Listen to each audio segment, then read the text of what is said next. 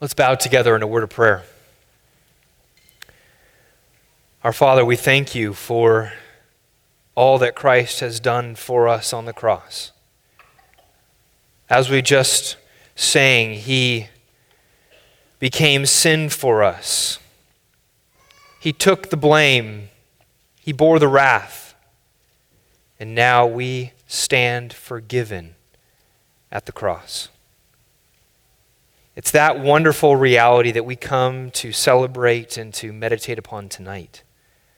I pray as we open your word that you would kindly push distractions aside, enable us to move our attention from the cares that we've been carrying with us this week, even today, and to set our hearts upon the greatest event in history. We ask this in Christ's name. Amen. Well, it's natural for us to be forgetful, and that is also true when it comes to forgetting that we are loved. I think of children that when asked if their parents love them, they know that, but in a particular moment, maybe when their parents are not giving them something that they want, that thought of their parents' love seems to go out the window, and they seem to think in that moment their parents do not love them because they're not giving them what they want. And this is true for young children who simply want the cookie, and this is true for, teenagers who want to go to that party or that friend's house, right? It's easy to, in the midst of circumstances, to lose sight of the fact that they are loved by their parents. But the same is also true. The same problem could be said for Christians, that we can easily lose sight of the love of God. Oh, if we were given a test of our theology and asked, do you believe that God loves you? We would certainly mark yes. But when it comes to our daily life and how we think about God as we're going about our business, it's easy to forget, or at least for that truth to fade to the very back recesses of our minds. But this is only a problem when we fail to keep the truth of God before us, when we don't see all that God has written for us for our contemplation.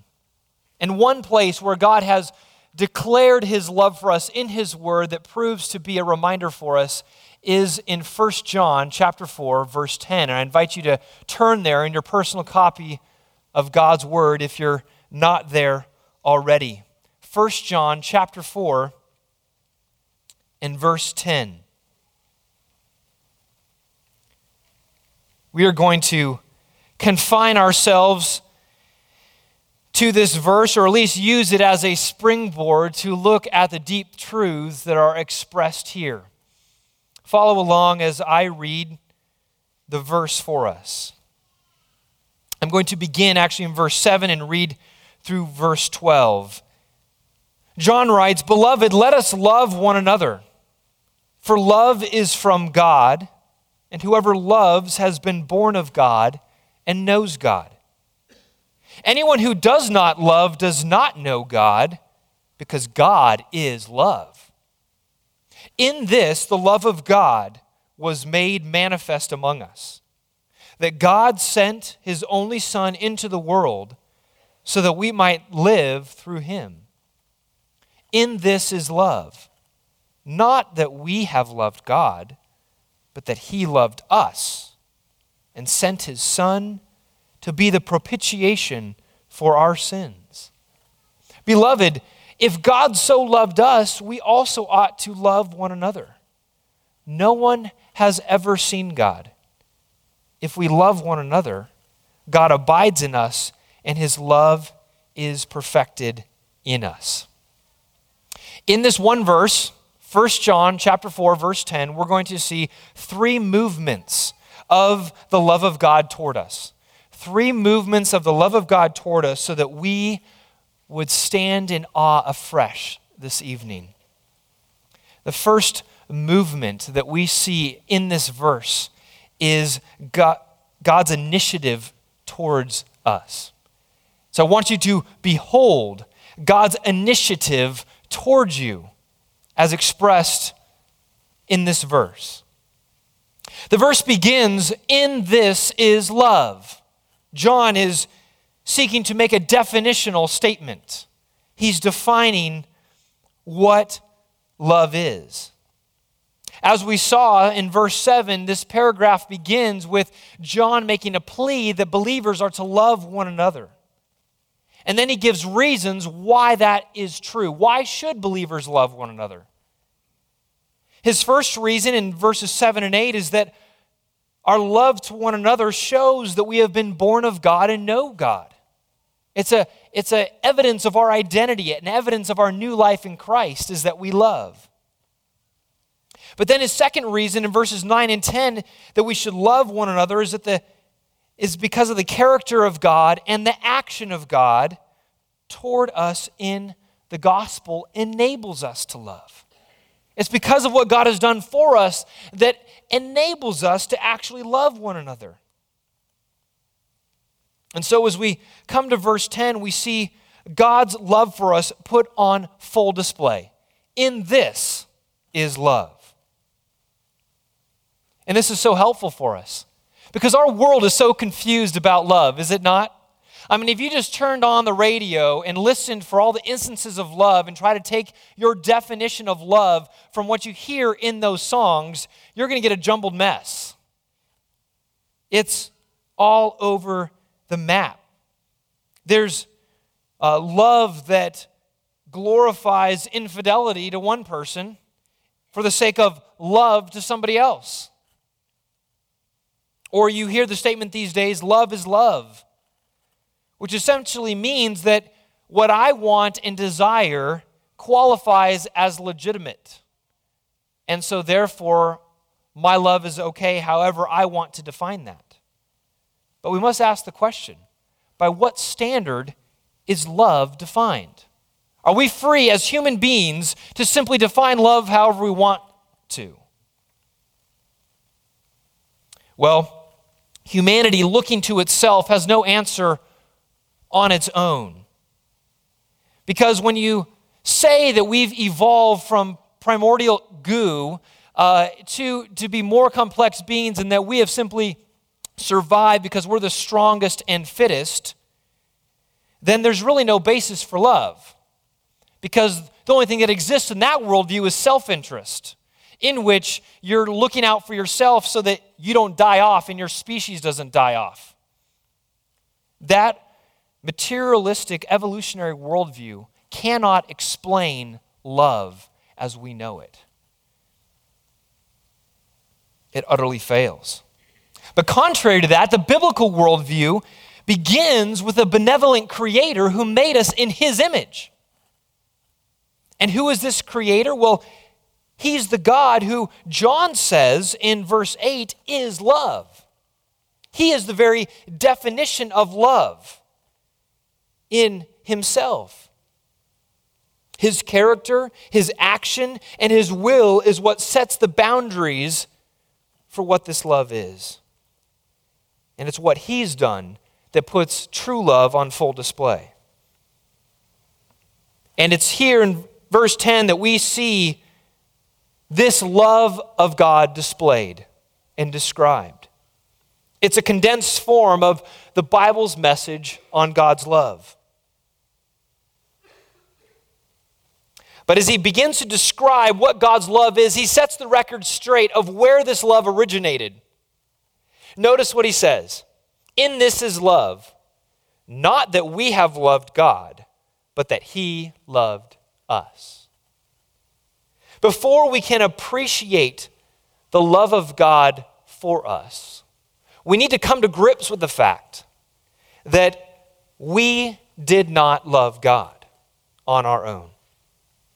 John clearly says that we have not loved God. This is a fact that is true of all of humanity for all of time. And the rest of the Bible clearly affirms this fact. This is how God operates. Turn with me to Deuteronomy chapter 7.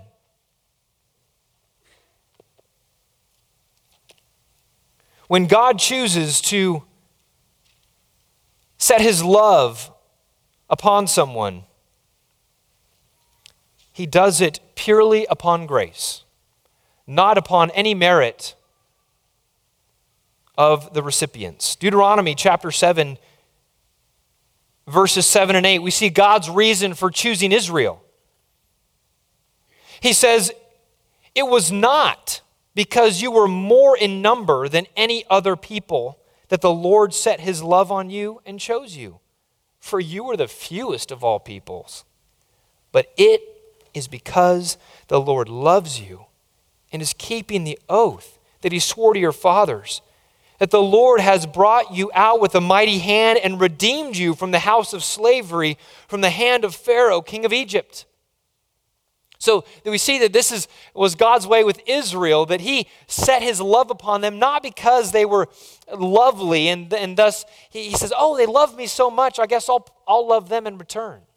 No, he says, I just chose to put my love upon you. It was pure grace. Let's look in John chapter 15. We see this was the way in Jesus choosing his disciples as well. John, the book of John, Gospel of John, chapter 15. Verse 16.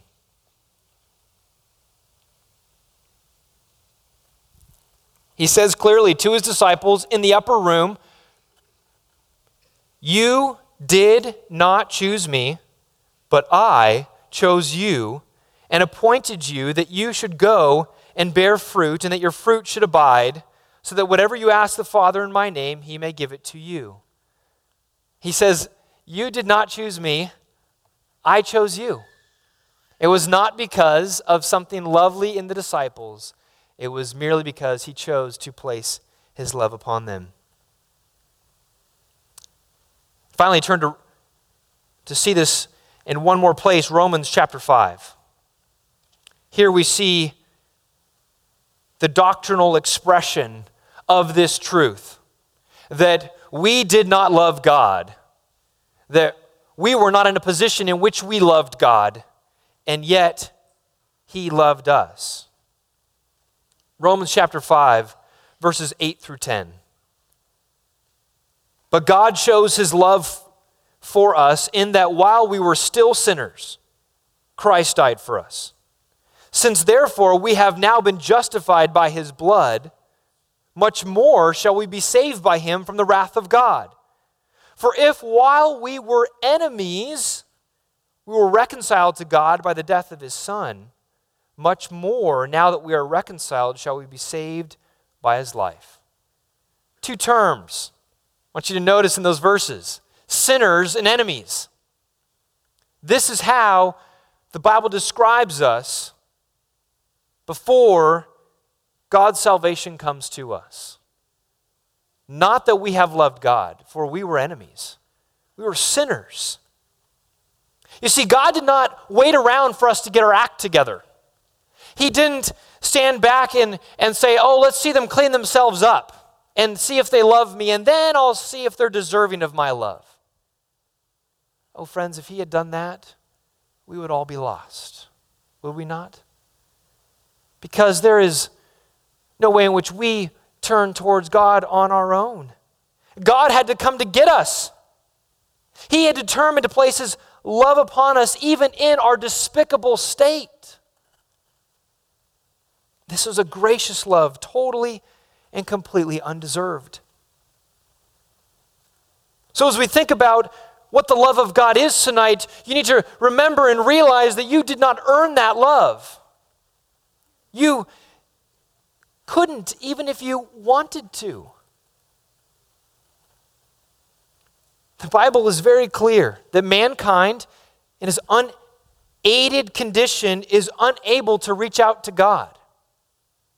No one is righteous, no, not one, Romans 3 says. Ephesians 2 says that we're dead in our trespasses and sins. We're spiritually dead. A corpse can't get up and walk. A corpse can't reach out and do something. corpse can't seek for God. Spiritually, we're dead. Therefore, if God did not initiate his love towards you, you would be without God and without hope. But John says, it's not that we have loved God, but that he loved us. We were not left in a state of not loving God, but God came to get us. And so this evening we need to behold that initiative that God took to move towards us, even while we were unlovely and while we hated him. Think on the fact, meditate on the fact that he moved towards you and said, I love you, even when you were unlovely. He loved you before you were born. He loved you even when you were a lost sinner, an enemy of him. And so beholding such love should humble us. It should also inflame our hearts for towards the Father who lavished us with such love, who did not leave us in our sorry state, but he loved us. So this text first calls us to behold God's initiative towards us. But secondly, in seeing his love, we must behold God's generosity towards us. He goes on to say, in this is love, not that we have loved God, but that he loved us and sent his Son.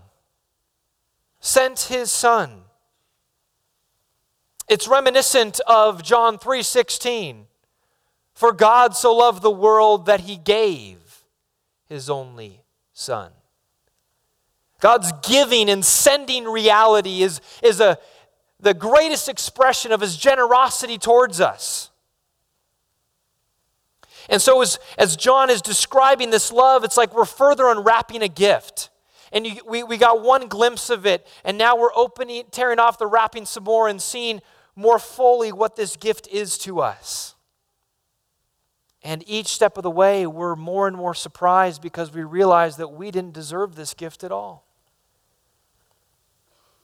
We would not even have asked for this gift because we were dead in our sins. But it is a gift that we will be thankful for all of eternity for his generosity. His generosity was expressed in the sending of his Son. Now the and here, it says that he loved us and sent his Son. That and is not meant to say that there's two different things, that we have God's love and God's sending of his Son. It's really further explaining the love. God loved us, that is, he sent his Son, would be another way to render that. The sending of his Son was a full demonstration of his love.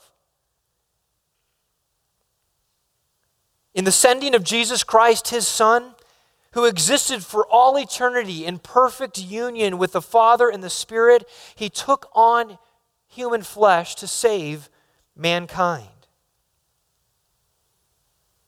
John Calvin wrote this. He said, "It was then from God's goodness alone, as from a fountain, that Christ with all his blessings has come to us." As from a fountain. I love that. This fountain of generosity as God is flowing out of his person. He is by nature a loving, generous God. He is not stingy, looking to eke out a little bit of love and a little bit of grace here and there. No, he has a heart that is full of love and full of grace and wants to shower it upon his creatures. And it comes through Christ. Christ is the funnel, is the fountain through which all of these blessings come and flow to us. You see, the reality is that God did not hold anything back in his giving on our behalf. When we talk about God's generosity in the gospel, we're not just saying that God gave us something and he's really nice for doing so. No, we're saying that God gave completely and sacrificially. Think of it this way. It's like if you heard of a billionaire who said that he was giving $1,000 to 100 people randomly with unprompted. He just decided to do that. And you go, wow, that guy's really generous. He's just like handing out his money to people. But it's different than if you heard of a billionaire who gave half of his fortune to random people. That would cause you to be wowed and to ask you, why in the world did he do that? What was it about these people that he just wanted to give, $500 million away to? That doesn't make any sense. It's that kind of generosity that is found in the gospel. And unfortunately, we're around it. We hear it so much, right? That God sent his son. That God loved the world that he gave his son. That we can fail to be wowed by it like we should. But God's generosity is unmatched and unparalleled. No human illustration even comes close to describing how great his love and how great the gift that he gave when he sent his beloved son. You remember the voice from heaven that broke through into this world while Jesus was on earth. At his baptism and at the Mount of Transfiguration, when the Father spoke from heaven and said, "This is my beloved Son with whom I am well pleased." His delight in his Son was so great that he had to kind of break the rules, as it were, and kind of open up and speak into time and space so that the world would know that his heart is brimming and overflowing with joy and delight in Christ. And yet it was that Son that he gave. God's giving of his Son is his eternal display of his magnanimous love. We don't need to look anywhere else for assurance of God's love for us. Again, I have a quote from John Calvin. He says, "When a real and full certainty of divine love towards us is sought for, we must look nowhere else but to Christ." Have you ever had thoughts of, I wonder if God loves me? Does God love me today? Where is God's love? And what John is telling us, and Calvin here is helping us to see, is that if we are looking for full certainty of God's love for us, then we need to look nowhere else but in Christ. For it is in him that we see the love of God in full display. But it's easy to forget that or to lose sight of that, isn't it? The clear sight of his love gets clouded with the concerns of life. Like in a driving storm, the road is hard to see as the things of life are coming in our way and clouding the windshield. Our vision of God's love gets clouded for different reasons. Maybe for you, it's the physical pain and suffering that you've gone through or are going through. And as the waves of pain hit you and doctor visits and treatments, it becomes larger than the love of Christ. For others, it might be the pain of broken relationships, of hurtful words in relationships that sends you spiraling downward and you wonder, where is the Lord? Does he even love me? For others, still, it might be stress and the combined pressures of life. There's so much going on. There's so many things going on in your life that you're worried and you're so set on all those things. Your mind is clouded with all of that. That the cross of Christ is clouded for you.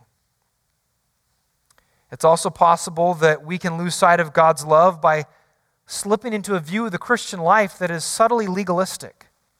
And you might say, "Oh, no, I'm not legalistic."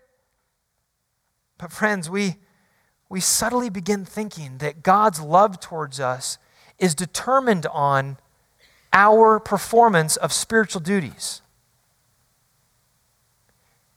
Do you feel that God loves you more when you read your Bible in the morning and have your devotional time? Do you feel like maybe God loves you a little less when you don't? Or maybe it's church attendance. You think God is smiling at you because you went to church this week and he's a little frowning at you because you didn't.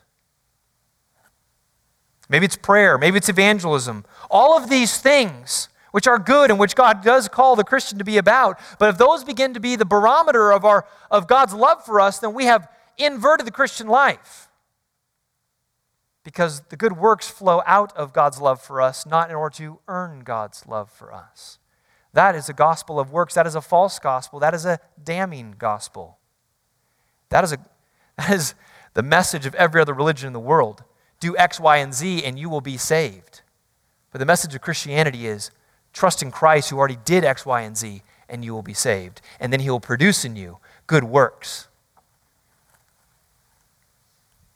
This is what happens when we lose sight of Christ.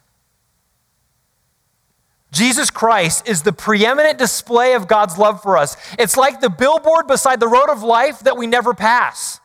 We're driving down the road and we keep going and we can always look to that huge flashing neon sign that is screaming out to us that God loves us because the cross of Christ looms over all of history. We merely need to look to it and not to everything else.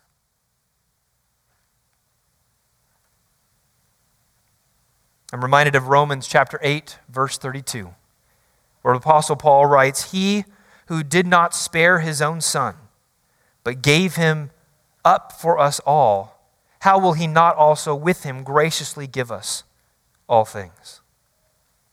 He did not spare his own son, but he gave. His generosity towards us is found in his love. So this text first calls us to behold God's initiative towards us. Secondly, to behold his generosity to us. And finally, you need to behold God's salvation of you. What did God's Son accomplish? What did he do? This is where the verse ends. And while the sending of God's Son was significant, not just because he left the comforts of heaven to come to earth, but that he came to die for his enemies. Not that we have loved God, but that he loved us and sent his Son to be the propitiation for our sins. In other words, the climax of God's love is not so much in the incarnation as it is in the atonement. Jesus came to earth for a purpose. He didn't just come to hang out. He came to accomplish something. He had a mission. And that is how our salvation is accomplished. Now, I'm sure you have noticed the big $25 word in the middle of this, the propitiation, a word we use every day in conversation, right? And as you can imagine, there has been debate over the years about the meaning of the Greek word that's here translated propitiation. But there really shouldn't be, because the meaning is really quite clear from both the Old Testament and the New Testament. You see, it's been claimed that the Greek word hilasmos, which is the word translated propitiation here, means expiation instead of propitiation. Expiation, meaning the wiping away of sin or forgiveness of sin. So it's saying something about what happened to sin, dealing with sin. And this is the way the RSV, the Revised Standard Version, translates it. And while this word can certainly carry some of those connotations of the wiping away of sin, it primarily refers to satisfying the wrath of God. Okay? Propitiation means to propitiate the wrath of God or satisfy the wrath of God.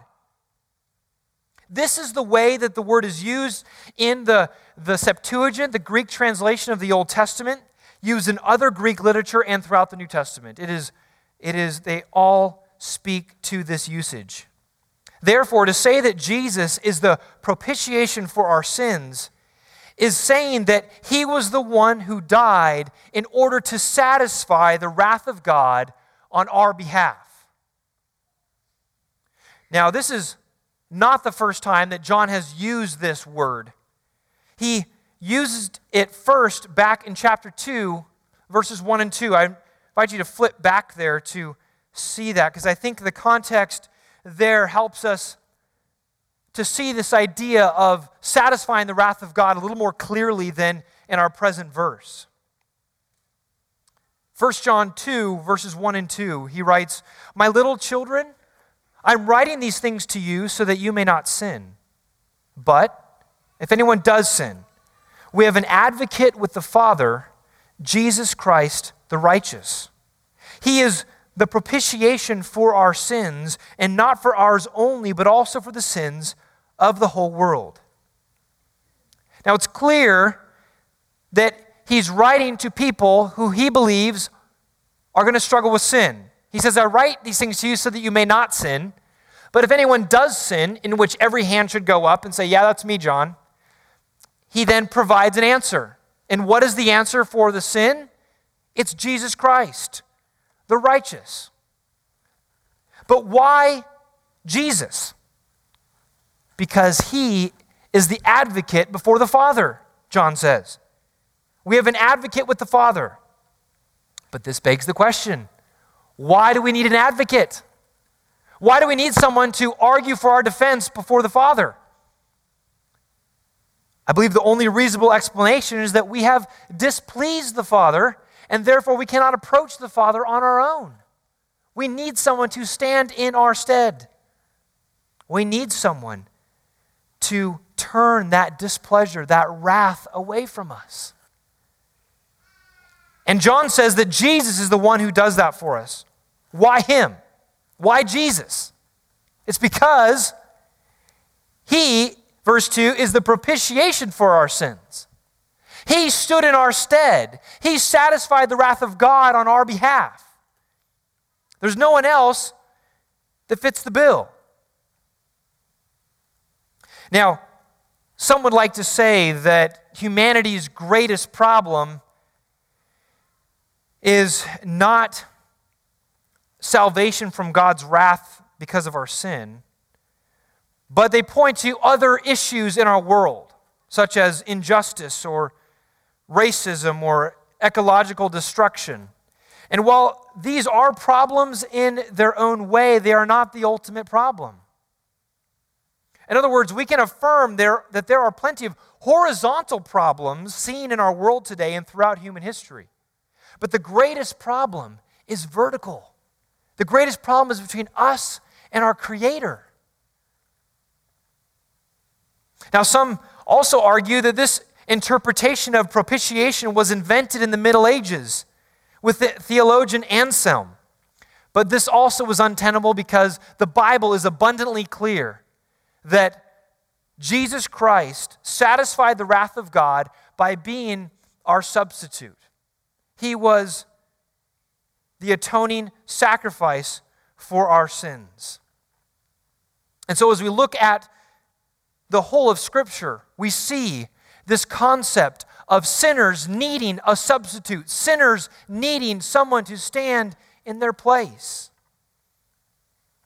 And just to give you kind of an idea of this theme throughout Scripture, let's first turn to Exodus chapter 12.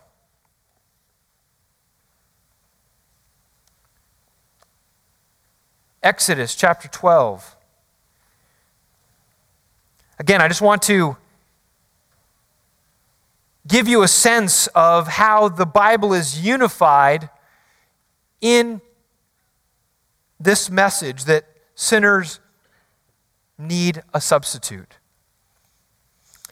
Exodus 12 is the passage on the Passover. Israel is about to leave Egypt.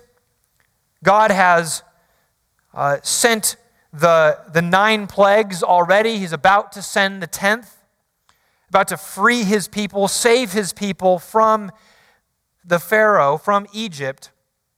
And he sets up this ceremony, the Passover. And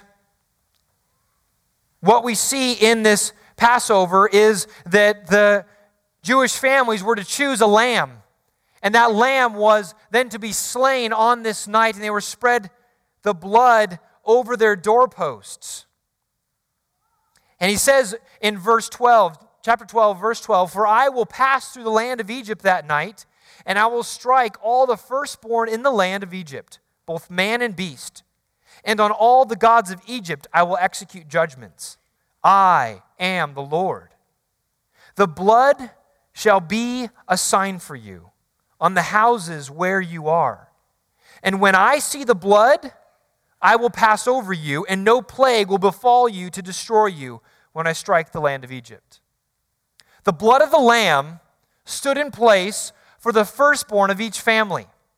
Without the blood, the firstborn dies. And this was God's way of saving Israel as they were leaving Egypt. And as we know, the gospel writers are very clear in their description of what Jesus went through in his crucifixion, that he was the true Passover lamb, that he was the true Lamb of God who was the substitute for sinners. In fact, 1 Corinthians 5, verse 7, you can write that down. 1 Corinthians 5, verse 7, the Apostle Paul calls Christ our Passover lamb.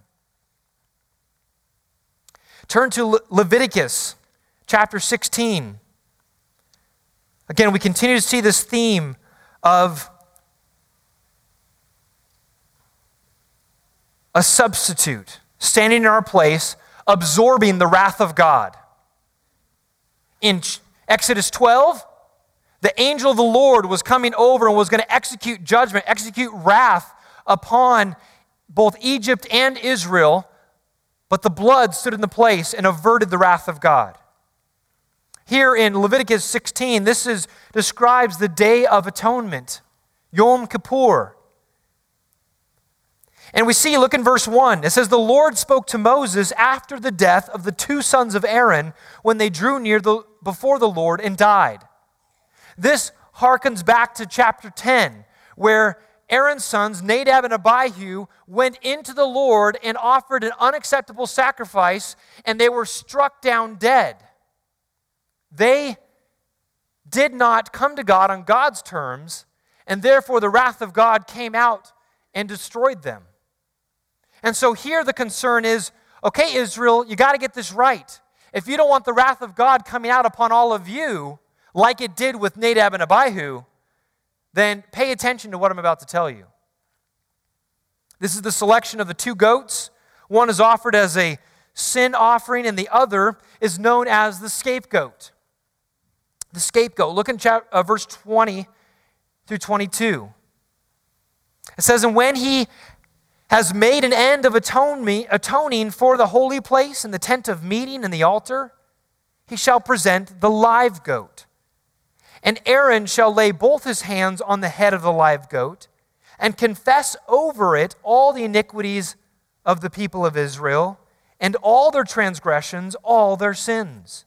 And he shall put them on the head of the goat and send it away into the wilderness by the hand of a man who is in readiness. And the goat shall bear all their iniquities on itself to a remote area, and he shall let the goat go free in the wilderness." The goat here, known as the scapegoat, is the one who the sins of the people of Israel are placed upon his head. He is then released out into the wilderness, which is not a happy and good place. Okay? That is going out to a bad place to die.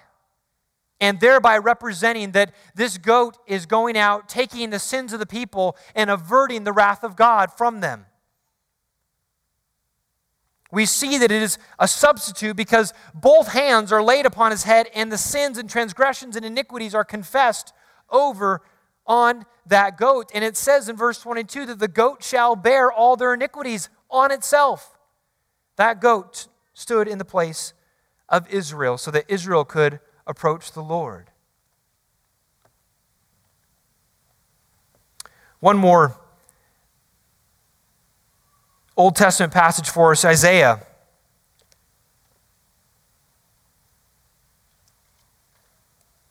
Chapter 53. Verses that were read earlier and are well known by us. But again, showing that sinners are in need of a substitute to take away the wrath of God.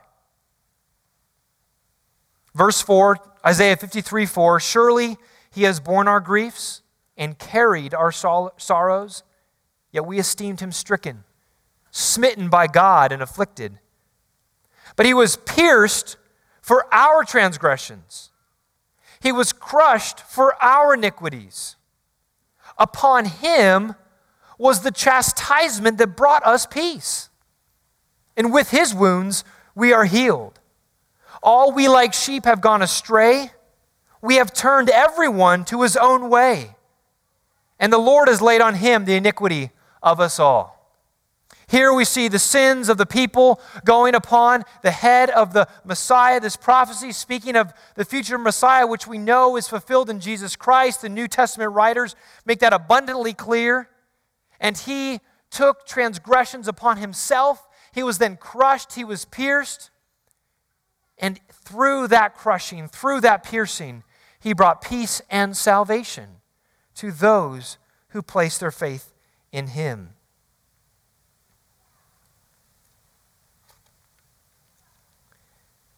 This is the testimony of all of Scripture. Romans chapter 3, we don't have time to look in there tonight, but again, Romans 3, 21 through 26 describes this reality that salvation comes because Jesus Christ died and took the punishment that sinners deserve. So as we turn back to 1 John chapter 4,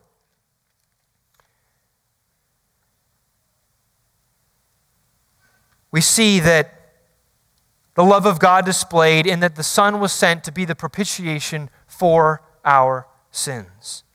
Jesus Christ took the punishment that our sins deserved. God, in his holy wrath against sin, was completely justified.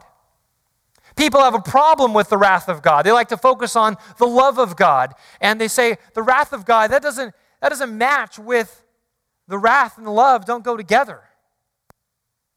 But his love is so great for the right things that to see his own holiness and his own righteousness transgressed causes a righteous fury. And you can,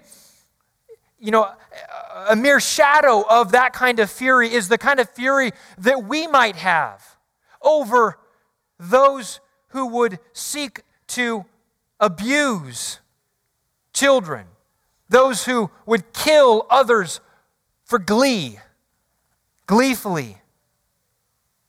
those who would abuse women.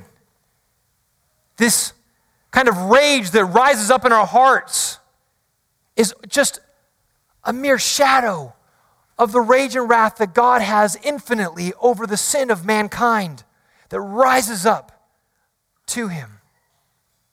And as Jesus then hung upon the cross, the wrath of God was poured out upon him. Every ounce of it. Again, the Son of God who existed in all eternity past in perfect harmony and bliss with the Father and with the Spirit.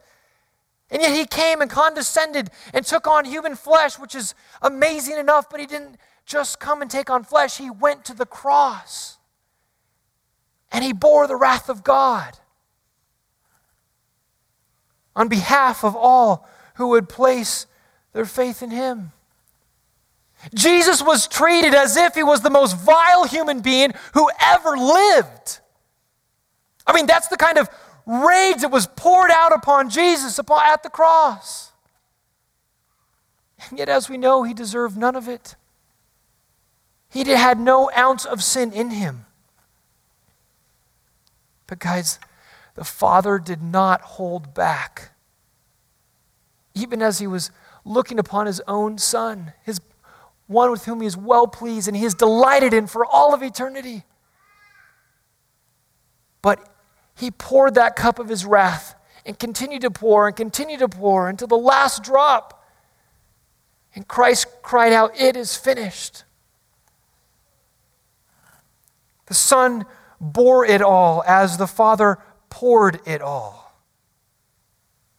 In order for our sins to be forgiven and not held against us, the debt had to be fully paid.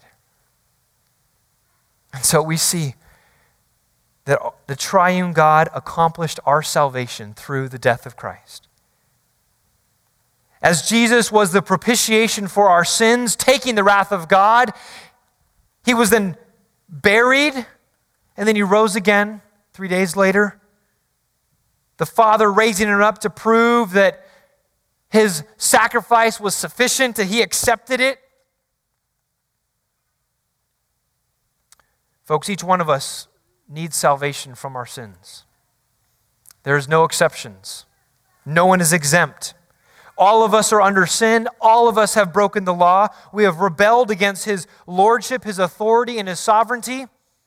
We've exchanged the truth about God for a lie and worshiped and served the creature rather than the Creator. Tonight we must see clearly the condemnation from God that our sins have deserved. But as we see our sin, we must turn and behold Jesus Christ, God's Son, who satisfies the wrath of God on your behalf.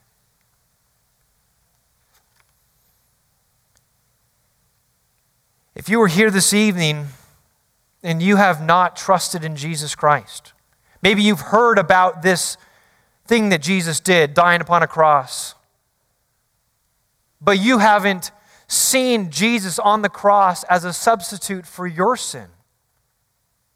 And you haven't cried out to God, "God, forgive me for my sin and my rebellion. Please save me." You haven't confessed and repented. You haven't trusted in Jesus as the only substitute for your sin. Then I have good news for you tonight. You can be saved from the wrath of God that rests over your head this very moment. For all who do not believe are destined to experience that wrath themselves forever in hell. But the way of life is available to you if you would but put your faith in God's perfect substitute who satisfies the wrath of God. Believe and trust that it was sufficient to save you. And you this night can go home a free and saved person.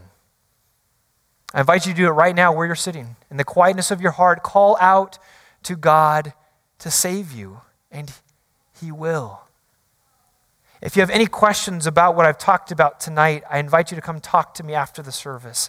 I'd love to explain it to you more and tell you of how you can experience this life in Christ.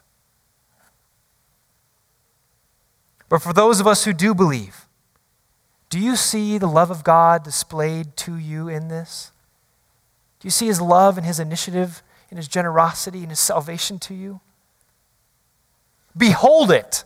Look upon it. Don't turn your eyes away from it. And not just now. This isn't a once-a-year thing or a once-a-month thing or a once-a-week thing. This is a daily thing. We have to keep our gaze set upon the cross.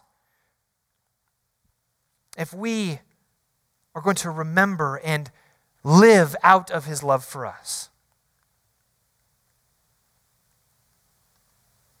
And so we have the opportunity tonight to celebrate that love. That for those of us, the church of God, those of us who have believed, that we have been set free and we have been saved into a family, a fellowship of fellow believers who have had the wrath of God propitiated on our behalf. And we get to celebrate that through communion tonight.